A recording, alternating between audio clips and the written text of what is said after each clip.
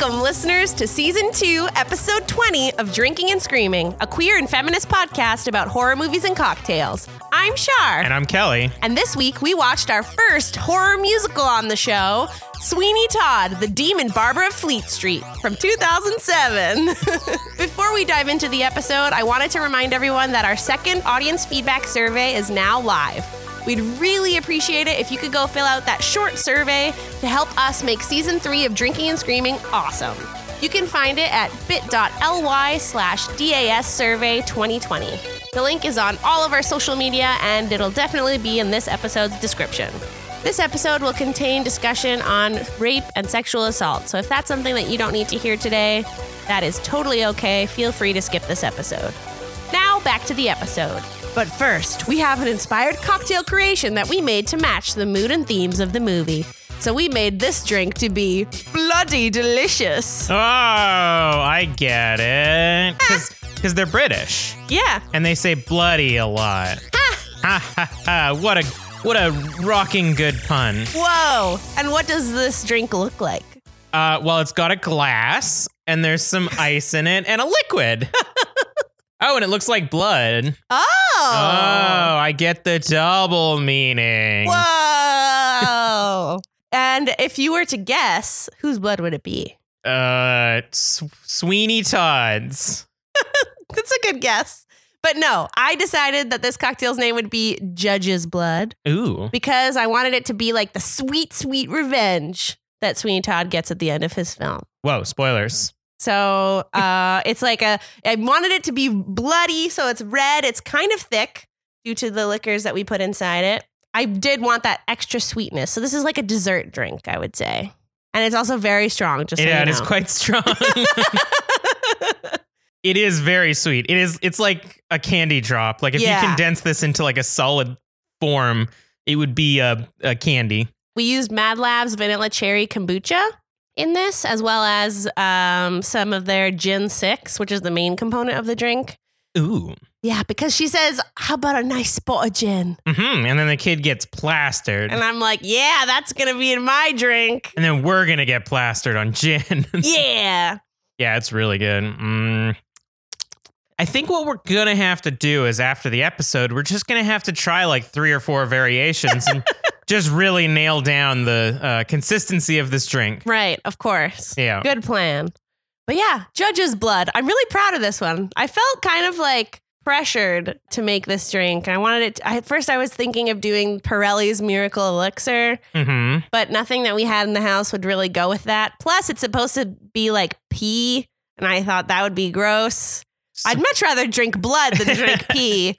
So, I mean, your original idea was to make a pie, which also seems like a lot of work. The work is fine. I do actually. I've learned how to make some really good pies lately. And when I say lately, I mean like a year ago when we used to go shopping. When we could get pie components. I still want to maybe do that one day. Maybe when we revisit this. Future seasons from now, when we have to do like rewatches. When they make a remake of a 2027 Sweeney Todd. Whoa, 20 years later. Mm-hmm. So this week we watched Sweeney Todd, which premiered on December 21st of 2007.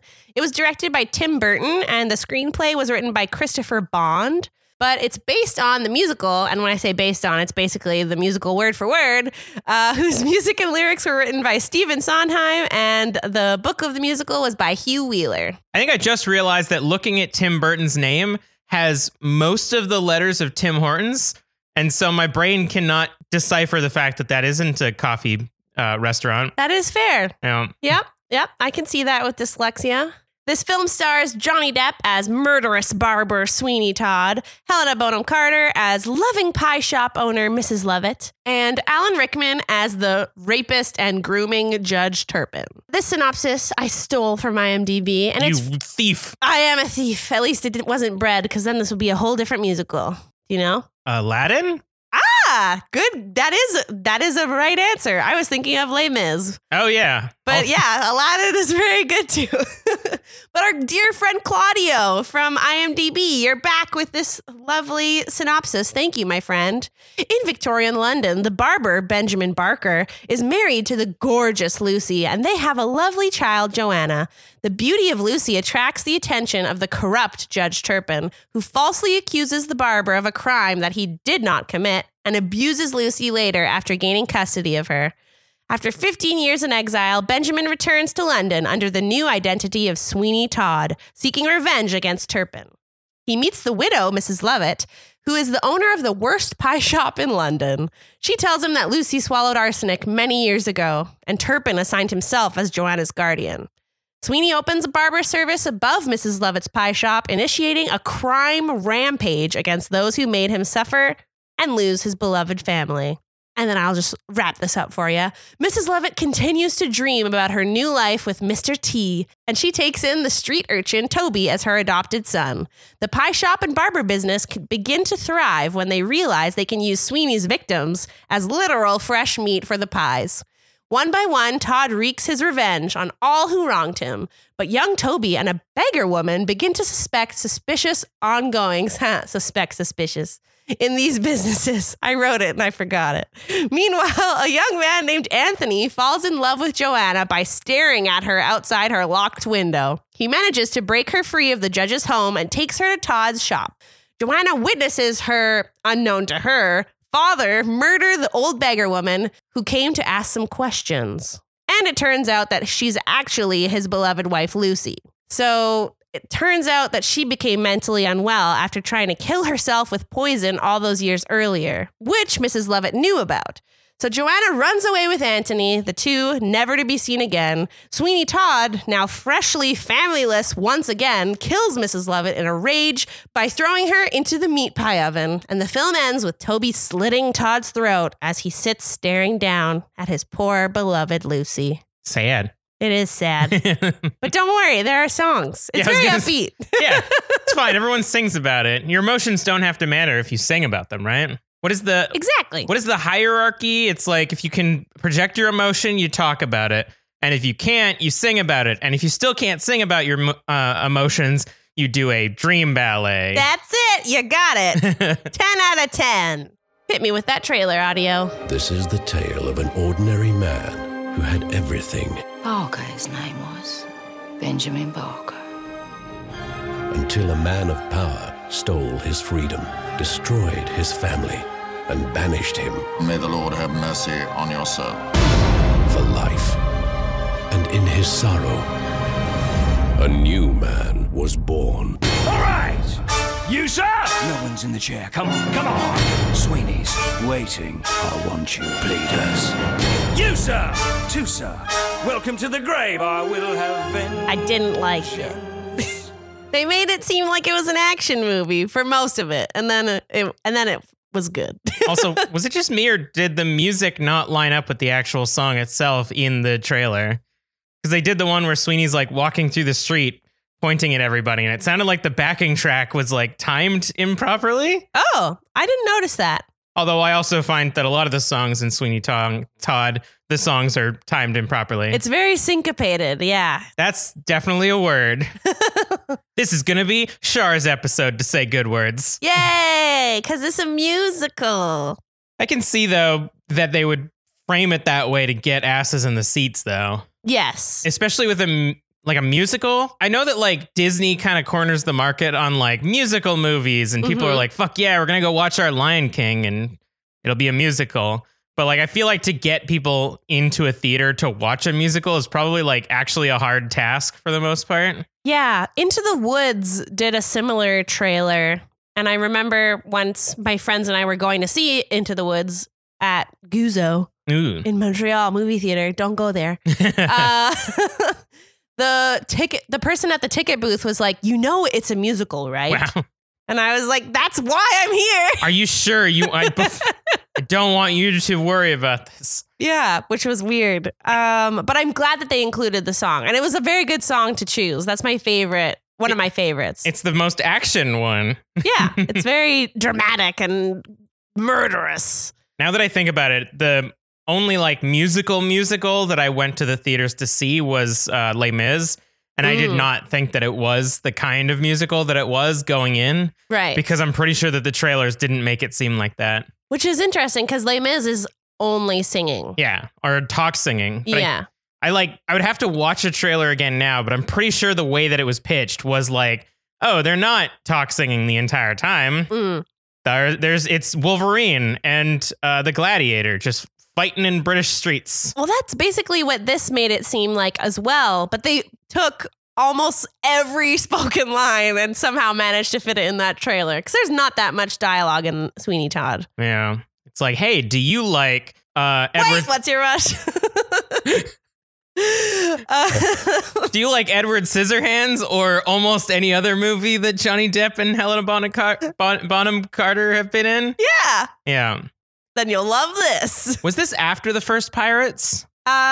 He was rehearsing for this film while he was actually filming Pirates. They came out in the same year. Okay. I don't know. I imagine that Pirates technically came out first because this came out in December. So I was going to say that would probably be also a really good way to like pitch this movie to non-musical fans is to be like, hey, do you like your favorite drunken pirate? Do you want him more British and with a white streak in his hair? Yeah. Whoa. A white streak that flips back and forth from which side of its head it's on? Is that a fact? Yeah. Is that a fact that was going to be in your facts? No, I didn't include it. Is it just editing or costume? I think they just made a mistake. Yeah. Okay. Or they've flipped shots. I didn't read too much into it because I was like, whatever. I didn't notice it while we were watching. Because I can't imagine that a wig person would fuck that up. Wigster? Wigmaster would fuck that up. Like, I've met a few wigmasters and they're very particular. You've met a few wigmasters? You know, it's Vancouver. Yeah. Theater scene's pretty big. Yeah. All right, we have to jump in because I got some facts. And I also have a lot to say because I love musical theater. I love this movie. And I love the musical Sweeney Todd. So, whoa, so much love. This podcast is going to eat you up. But I have to start with something not so good, which is too bad because I do love this film. But I'm starting with a scaredy fact. Ooh. Breaking the rules. Starting with a scaredy point. Because this film butchers Joanna's character, which really drove me a bit crazy. This movie butchers most characters, if we're being honest. So in the stage musical, when Anthony comes to get Joanna from the insane asylum, Anthony somehow is unable to kill the warden. Like, he can't bring himself to do it. So she has to take the gun from Anthony and kills the warden herself. Whereas in the movie, this was changed to Joanna taking a more passive role in her escape, and Anthony ends up letting the women inmates kill the warden instead, which that was cool. Yeah. But my point is that I really wanted, if they were going to change it to have the women of the ward kill this man who's been abusing them and berating them, it would be so much cooler if Joanna was the one to say it. Why take all of her agency away and give it to Anthony? She is the object of desire for one of the characters. Whoa, way to just fuel me into the second half of this point. Because they cut the song Kiss Me, which is really where Joanna and Anthony fall in love, and she convinces him to help her escape her horrible life and like it's a big part of who she is. Whereas in this film, we get I feel you, Joanna. And it's just this whole song called Joanna about how, I don't even think that's what it's called. I can't remember right now. But it's just him like obsessing over this woman that's in a window. That he can't hear or talk to at all. And it literally just makes her an object like tenfold. She does nothing. She's Sweeney's reason to try and be human again, I guess. And Anthony's love interest, she has like 2 lines and a song about how she's stuck in a cage. Yeah, I could see having to cut a lot of a musical to make it into a movie, but like Anthony's not even that interesting in the movie. So he's like not. They cut her character arc to probably make Anthony's character arc still make sense, but then also like his doesn't really matter at all. Yeah. Like, it's literally, he's just a device to get her to Sweeney, and then she's nothing. Like, Sweeney doesn't even like really regard her at all. Yeah. This whole film is kind of the antithesis of the Bechdel test. Yeah. Because there are 3 women. One is Joanna, who basically does nothing except wants to fuck and is a 14-year-old sad lady who's trapped because everybody wants to fuck her. Who sings very high. Yes, she is a soprano. Then there's the wife, Lucy, who again is just Sweeney Todd's motivation. Mm-hmm. And she gets, spoilers, she's the beggar woman at the same time because it literally is her. And she's just been driven insane from arsenic poisoning. Yeah. And then we get Mrs. Lovett, who's just in love with Sweeney. The closest thing she gets to not talking about men is her first song about being the worst pie shop owner. Yeah. Because her other character point is that she's a loving mother to this orphan child. Yeah. And Yeah. she wants to start a life with Sweeney, Yeah. which is cool. Like, her arc is still good, but it doesn't pass the Bechdel test. And she's a liar because she knows that she knows that Lucy is still alive. Yeah. I don't want to go. I'll just jump into, I'll do my points out of order because one of my other points is that one day I will play Mrs. Lovett. This was one of the first musicals I ever fell in love with, so it holds a very special place in my heart. I realize we say that a lot on this podcast when we watch films. We're like, yeah, this is very special to us. I mean, it's true. We Yeah. have nothing else going on in our lives. I just love musicals and movies, okay? But yeah, I've worked as a stagehand for this show. I've learned and performed a lot of its songs for musical theater classes, but I've never had the chance to actually be in it. So Joanna is a soprano, as you said earlier, which means that her vocal range is very high, and it's much higher than what I like to sing / can sing well. Then I could do it. I could be Joanna. Oh yeah, let's Yeah. replace another woman's part. Wait, I mean, I could be Joanna. The ensemble of the show is great, but they don't really have many songs. And then if you go to the movie version, they basically have no songs. But then there's Mrs. Lovett, who is an alto, and she's a very funny, awesome character. She's very strong-willed. She has her own motivations that are centered and grounded in men. But still, I mean, some women just want to bang somebody, and that's all that occupies their mind. And you get probably one of the more brutal deaths of the entire movie. Oh, yeah. After you do a little waltz. Which was cute. You do a little waltz and then you burn. Yeah, in the meat. It's very poetic. Which, like, because she's not innocent. She knew that he was murdering people and literally grinds up humans to feed to unknowing other humans. yeah. I was going to say she didn't really do that much bad, but I don't know. It depends how much you feel about that. Forcing people into cannibalism without them knowing it. Listen, I'm a strong advocate for eating the rich. And you can't tell me that those people weren't rich. All right. You think that the working class can afford a shave? Fair, very fair point. Also, you forgot to mention the loving wives of the men that Sweeney didn't kill because someone would remember them. Yes. Yeah. Very true. I do like that point in that song. But yeah, I could totally see you as Mrs. Lovett. I just got to be older. And you wouldn't have to wear a wig either. Just really do distress have your hair. Crazy curly hair. It's true. I'm made for that role. Vancouver, hire me. When we can go to plays again. Yeah. Sad face.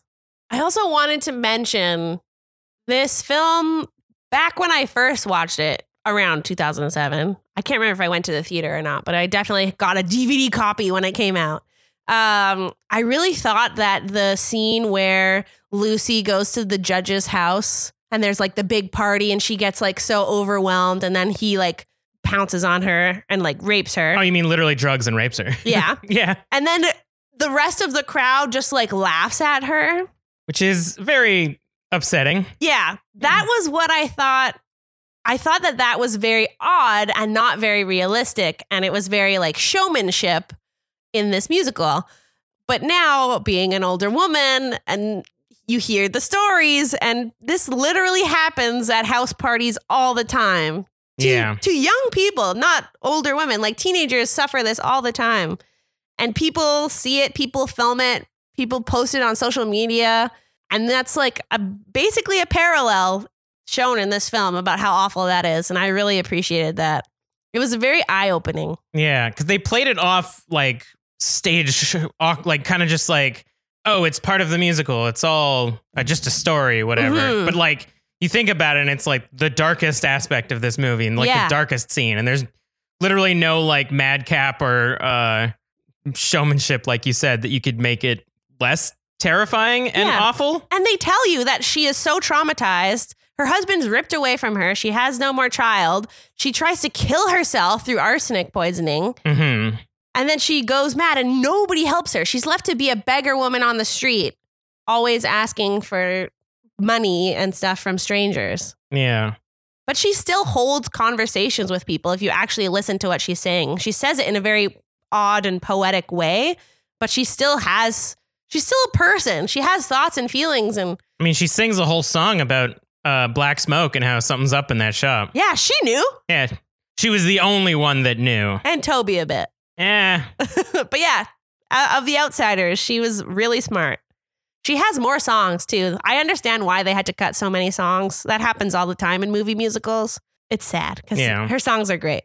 It's another thing though that's kind of bad. That's like Lucy, like you said, Lucy's just a motivator for the men. Like Yeah. she's just a plot point to make the judge seem inhumanly evil, and she's a goal for Sweeney Todd to basically like justify all the things that he's done. It is relatively a lazily written musical when you actually dissect the plot. No, don't shit on the musical. Like the only thing that isn't lazy is that he doesn't just come back to London and go on a killing spree without any pretense. Like the whole pie shop murdering of just random strangers thing is unique, but it's mostly just an angry man trying to kill another man who took his property from him. Yeah, his Yeah. property being humans. Yeah. So that's how old stories are written, Yeah. and new stories, but with a twist to make you think that they're more woke than they actually are. Well, that's also to say that this is a movie based on a musical, based on a play, based on a short story written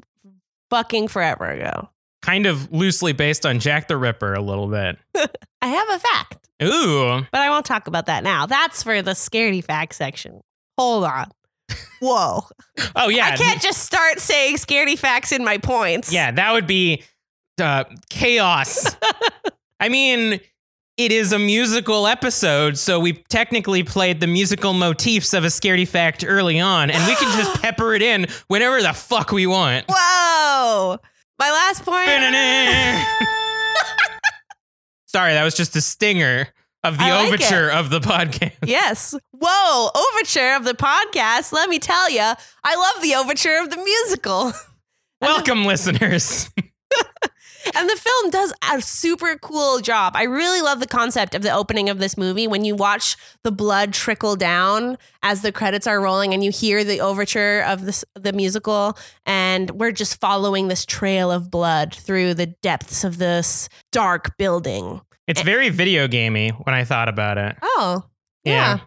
I find it's like one of the most Tim Burton-y things besides the like color palette of this film. Yeah. Which is very cool. But it's a great way to introduce the show without using the opening song, which is the Ballad of Sweeney Todd, which I say, but I'm also really sad that they didn't include that. Yeah, that is weird. Is it though? Now I'm trying to think. Like, how well known was Sweeney Todd to plebes at the time of the release of this movie? Does that mean like regular people? Yeah, the rabble, the common folk. I would say that, well, yeah, before this movie, but still, it's written by Stephen Sondheim. I would say Sweeney Todd is a very big musical. It won, the year it came out, it won Best Book, Best Score, Best Original Musical, all at the Tony Awards. If you asked me who Stephen Sondheim was a year into us dating, I still wouldn't be able to answer. Don't you watch Dimension 20? Yeah, after a year of us dating.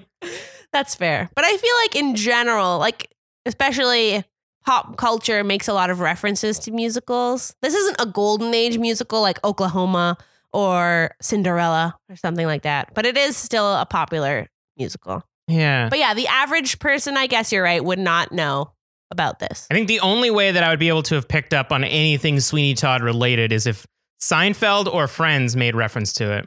Because Seinfeld makes like a weirdly disproportionate amount of musical jokes. So does Friends. Yeah, because I know specifically with Seinfeld, like Jason Alexander is a musical star. Yeah. So it made sense that his character would sing a lot and just take advantage of that. And they live in New York, which I think is the same case for Friends. I think Yes. the fact that they live in New York, they make a lot of musical references. I did grow up in Montreal, which is like 2 hours from New York. That's fair. So you got to go down there and go hit up a Broadway musical whenever you felt like it. It's very hard for me also to think about the average person's musical knowledge because my family was so rooted in musicals Yeah. since I was very, very young. I was definitely of the cultural bubble that was like musicals, that's gay, and didn't want to watch them. Like I would get tricked into watching musicals as a child with like The Lion King and Nightmare Before Christmas and stuff like that. But Tim Burton. yeah. Really? Black and White? That was Tim Burton? Whoa. Stripes? But yeah, I don't think I had a good musical understanding well up until we started dating. That's fair. I have deeply seeped my knowledge into you. Hot. Wink. You're like a sponge going into my well of musicals. You just squeezed me as tight as you could and then dropped me into a musical. Yep. Yeah.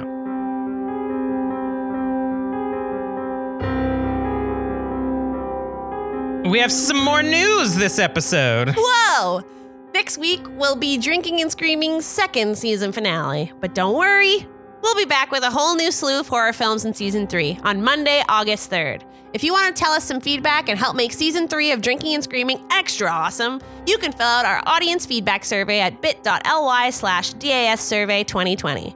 Have an idea for a new segment? Wish we'd stop doing something that's super annoying?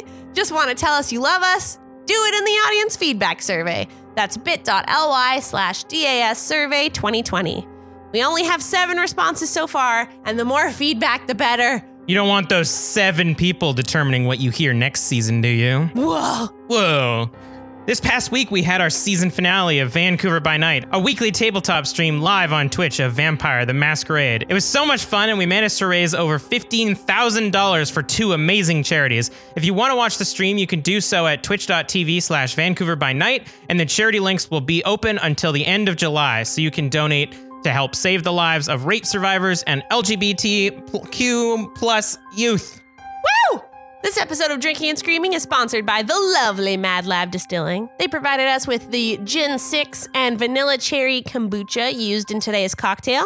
Their products are literally award-winning, and we love them. Seriously, they've won multiple gold and silver Canadian Artisan Spirit Awards. All the information you could ever need about us is on our website, drinkingandscreaming.com. If you want to help support the show and get some amazing rewards like stickers, coasters, bonus episodes, and more, go to patreon.com/drinkandscream. That's also where you can vote on our Patreon polls to tell us what we should watch next. Woo!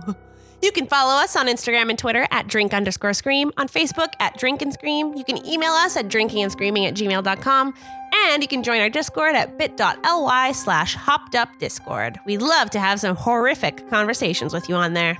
Some bloody good conversations. Ooh.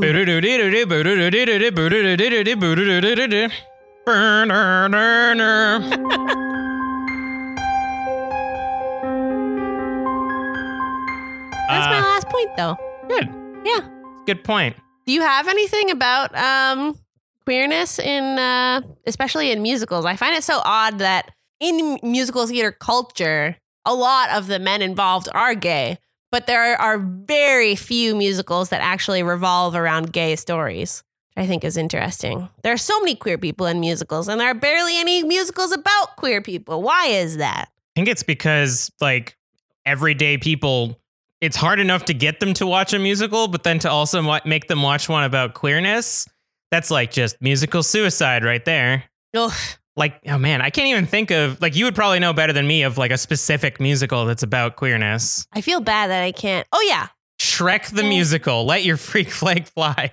Fun Home is a huge lesbian and gay coming out story. I'm an idiot. Rent. Oh, yeah. And Fucking Rent hell. is big, too, for Yeah. sure. Rent's like the queer Yeah, what the icon hell? of musicals. I can't believe that slipped I've my never mind. seen Rent before though, but all I know is it's about like AIDS and stuff like Yeah. that. It's a movie musical also, so it's much more widely known, Mm. which makes sense as why you know it. Also maybe Hair?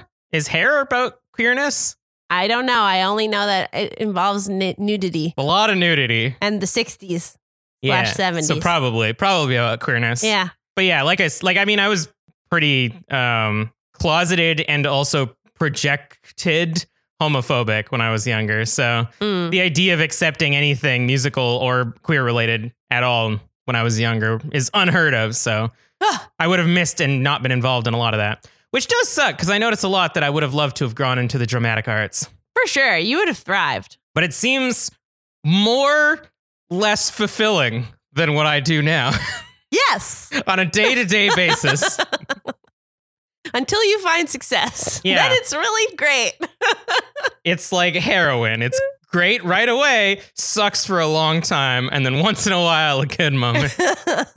I don't know what I was talking about. I had no real queer points. That was basically it. Okay. But like, tell me your the points that you had planned to say. My normal straight points. Yeah. Like you said, the first time I watched this movie was probably with you. And I think that was still when we were like hanging out and partying and stuff to get to know each other. So I don't think I ever actually watched this movie sober. Ah. And it is a lot darker than I would have anticipated a movie of this like style being, which I know sounds weird because of this, just the It's literally appearance. The plot is a man murdering people. Yeah, but like you said, like looking at that trailer, I mean, people get fucking murdered in movies all the time. And it That's can true. be an upbeat, Yeah. cheery, fucking whatever. But like, it's Tim Burton who coming out of like Nightmare Before Christmas, which is about Halloween discovering how rad Christmas is. Mm-hmm. Edward Scissorhands, which is about a fake person almost killing the girl next door with his scissor hands and becoming a sick barber. Hey. Winona Ryder. And Batman, I would have like going into this movie, I just expected like, sure, aesthetically it's goth and edgy, but narratively it's probably like a barber discovers his love of barbery as he goes on a murderous rampage and decides to just become a successful barber. But then I realized that Tim Burton didn't write this. Yeah. So like Stephen Sondheim wrote it to be extremely dark, and then Tim Burton slapped his like Hot Topic edgy emo kid of the early aughts style onto it, which tricked me into thinking it would be like Nightmare Before Christmas. That's fair. But then it's a story about a woman being raped and trying to kill herself, and then her husband killing a bunch of people and then killing her and then getting mad, killing the only person that actually likes him and then getting killed by his ward. And Yep. then, yeah. Yep. And then you're just kind of like sitting there at the credits and you're like, What did I just watch? there was no Christmas in that at all. I watched this on December 21st, 2007, and there was no reference to Christmas. What the heck? That actually, too, in the trailer, it says coming this Christmas. You're like, fuck yeah, another Tim Burton Christmas movie. Whoa. Wow. So, yeah, I think that was really surprising now, especially like becoming more aware of like sexual abuse and like just generally the treatment of that sort of thing in movies. Like looking at this, it's like kind of tone deaf a bit, but also they tell it to you enough that you're like, wow, that's fucking dark. Or if you're not aware of like the actual impact of sexual abuse on people, you're like, haha, a fun scene where it's a party and people screamed and now Sweeney's gonna kill some people. Yeah. So, but it's like, I don't know, it's a AAA Hollywood movie. They don't take any political stance whatsoever. So, I mean, they did show how much it ruined her life. but in a musical, dramatic way. Yeah. I drank arsenic and then I became a pauper. Not like I needed therapy and every waking moment I'm triggered by the men that walk past me. Yeah. It's I'm a whimsical Crazy lady. what's the please sir, can I have some more? Oliver Twist? I'm a whimsical Oliver Twist style papa running around the street saying crazy shit. That smoke is black. It must be bodies. Whoa. Yeah. Yeah, I don't think they don't present it in a way that's informing anybody of the impact of the actions that were done to her. Yeah. But also it's a Hollywood movie made in the 2007, so you can't expect that they would take a stance on that and do it. And the movie's not about her. It's not even about her. Sweeney Todd. She just gets fridged in the first act so that Sweeney can go on his murderous rampage of fun and blood. Woo! Yeah. Anyways, my second point is that the movie just sort of ends, right? Yeah. It's very interesting. It feels like it could set up a sequel with the fact that Toby is the one that kills Sweeney with his razor. And he just gets super horny about it. Just like just a 21-year-old sociopath running around doing what Sweeney did. I mean, he's had a really tough life. Sweeney killed the only woman who ever showed him love by burning her alive. True. It's a lot. And he just after he realized he's been eating humans for the last month and a half. And we don't get any closure of him or Joanna and Anthony or anything. Really. Yeah, there's literally the last thing Anthony says is, "I'll be right back. I'm going to get Mr. Todd." The last thing we see of Joanna is her in the barber shop as she witnessed Sweeney just murder someone. Yeah. Everyone's kind of got loose ends that they're just going to spiral off into. And is that how the play ends? Just no. Yeah. Because it makes sense. It's called Sweeney Todd. So the moment that he dies, it's well, that's it. Go home. Boom. I think there might be a reprise of the Ballad of Sweeney Todd. I can't remember. Yeah, because there's not even a denouement at all. It's nope. The credits is your denouement. There's the lights come up and the characters come out to bow. And then they do that. Yay! They do the ribbon thing where they hold the ribbon to their neck and then toss it out. That was cool in The Office. Yeah. I like that one. Which leads perfectly into my final point. Is that I really just want to see a full version of The Office rendition of Sweeney Todd. They do the Ballad of Sweeney Todd for one, so Yeah. I like it. And that's specifically where I learned because Daryl's shh, if we miss the overture, we'll miss the musical Themes later on. and we won't be able to recognize them. Yeah. Yeah, I remember the first time we watched through The Office and you'd never seen it before. And then the episode just starts with them singing Sweeney Todd and you're like, oh my God. I freaked the fuck out. Because again, much like having Jason Alexander on your show, if you have Ed Helms, then you might as well get him to sing at some point. Yeah, and he not sings just a lot. really awkward a cappella. Yeah, I love that episode. And he makes a good Anthony. He's a bit older. Yeah, for but sure. But But it was community theater, so you take what you can get, especially when it comes to men, which is why it's so aggravating that there are so many male parts in musical theater when there are never enough male actors, especially in community theater. Well, I found a fact. Da-da-da. Kelly's fact. Pirelli in 2005, the Broadway revival of Sweeney Todd was Yes. played by a woman. Woo! That's cool. Yeah, so eat it. Did they still kill her? Was she played by a woman but playing a man, or was she playing a woman? I don't know. Her costume just looked like a woman. Huh. So I didn't look too much into it because I thought I would accidentally slip into facts. But yeah, the 2005 Broadway revival of Sweeney Todd, Pirelli was played by Donna Lynn Champlin. Champlin? Yeah. Champlin. And I think the picture that Shar and I are looking at right now is her costume. She's got an accordion, which seems like the character didn't have an accordion, but I don't know. That's very cool, though. I love that. Also, having an Italian grandfather, I find that character very offensive. Oh. He would be much fatter. Speaking of changing things up, the movie actually does something with the character of Toby that is very different from how Toby is usually played. Usually, he's an adult man who has mental disabilities. Oh. But they kind of switched him in this to make him just a regular boy orphan. Which is good because I imagine they would also be tone deaf with that one. Yeah. Also, how many Harry Potter actors are in this movie? There was a IMDb trivia fact about it, but I didn't include it. But there's Alan Rickman, the Beetle, who's Peter Pettigrew. Yeah. Helena Bonham Carter, who is... Beatrix Lestrange. Yep. Anthony, who plays Grindelwald. Johnny Depp, Johnny Depp plays Grindelwald. And then Anthony plays young Grindelwald Oh. in the Crimes of Grindelwald movie. Oh. Huh. So there's, I think, 5. I'm surprised that Sacha Baron Cohen wouldn't be in a Harry Potter at this point. Man, that would be cool. Yeah. Is he from the UK? I don't know if he is French or if he... One sec.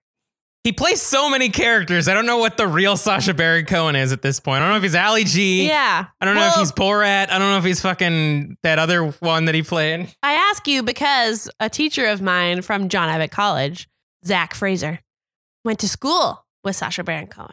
They went to theater school together. And I know the one story he told us was that he would frequently show up to classes that they weren't supposed to in a complete character and would not break for the entire class. He would just take the class as that character. He is English. Okay. Yeah. So then, yeah, he could have been. Mm-hmm. Mm-hmm. Maybe he was a goblin. I don't think so. No. It's time for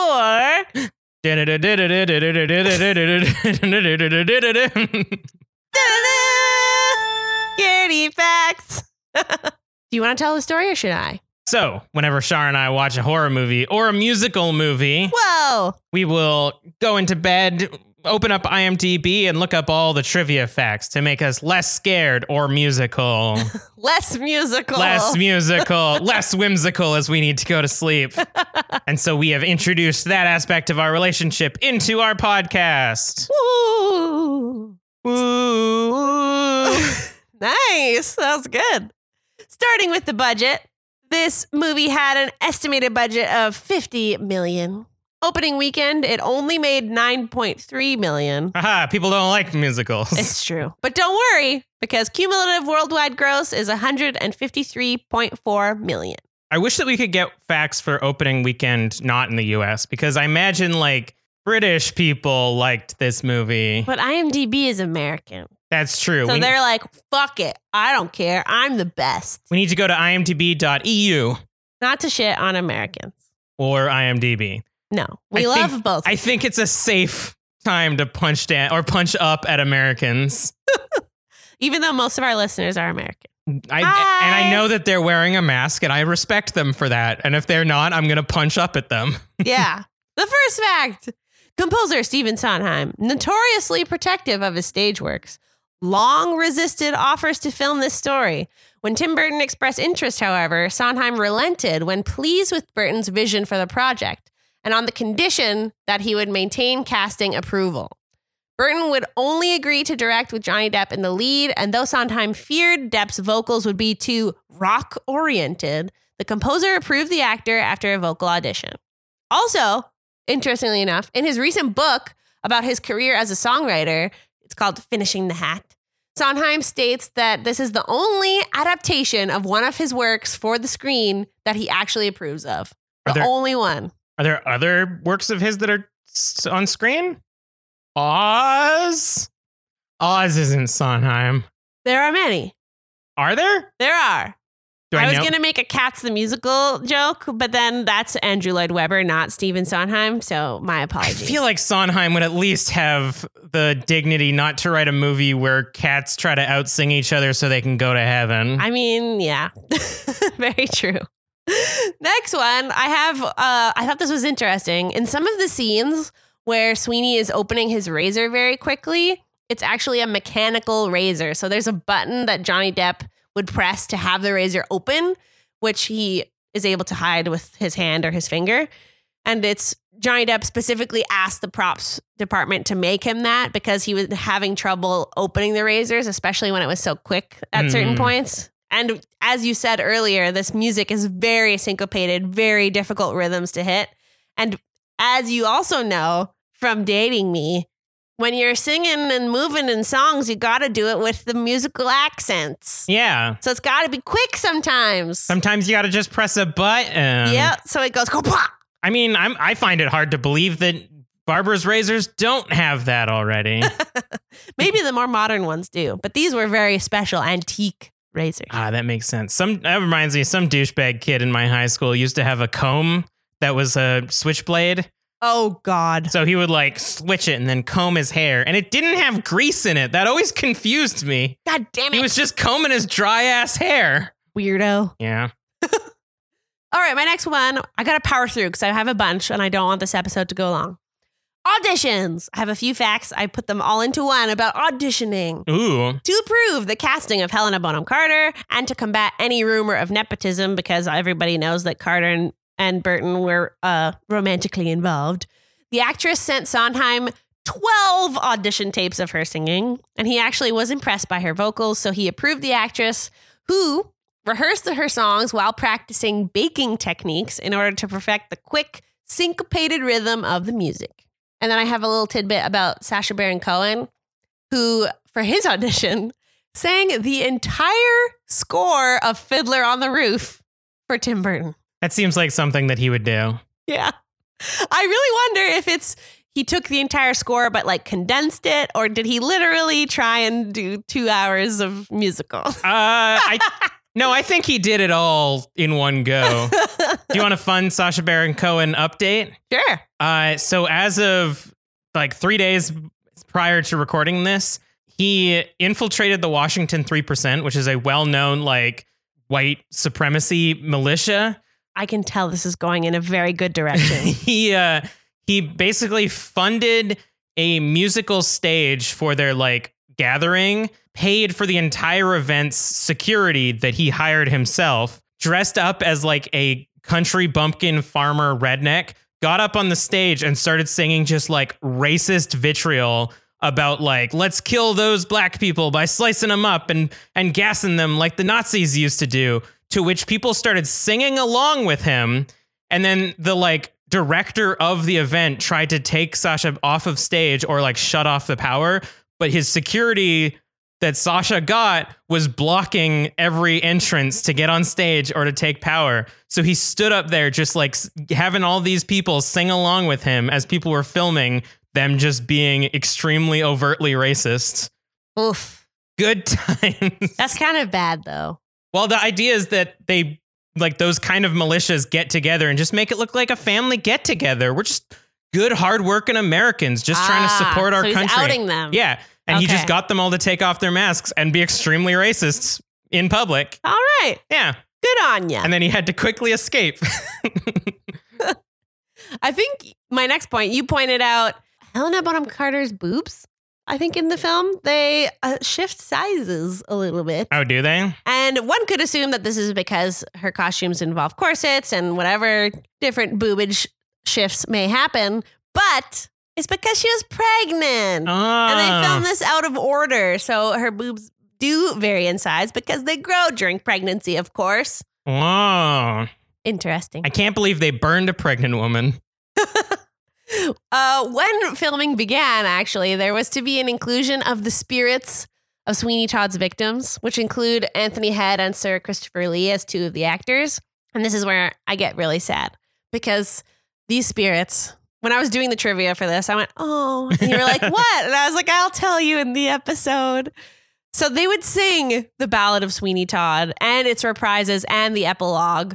And these songs were actually recorded, but they got cut from the film because Tim Burton felt that they were too theatrical. Oh. Which I'm so sad. If they had the fucking first song of this actual musical in the film, it would be the best. It would set a different tone to just have ghosts on camera, though. Yeah, it would. I agree that it doesn't really fit with where he was going with it. But I just want the song to be in the movie. I want to look up this version of the song. I'm sure it's on.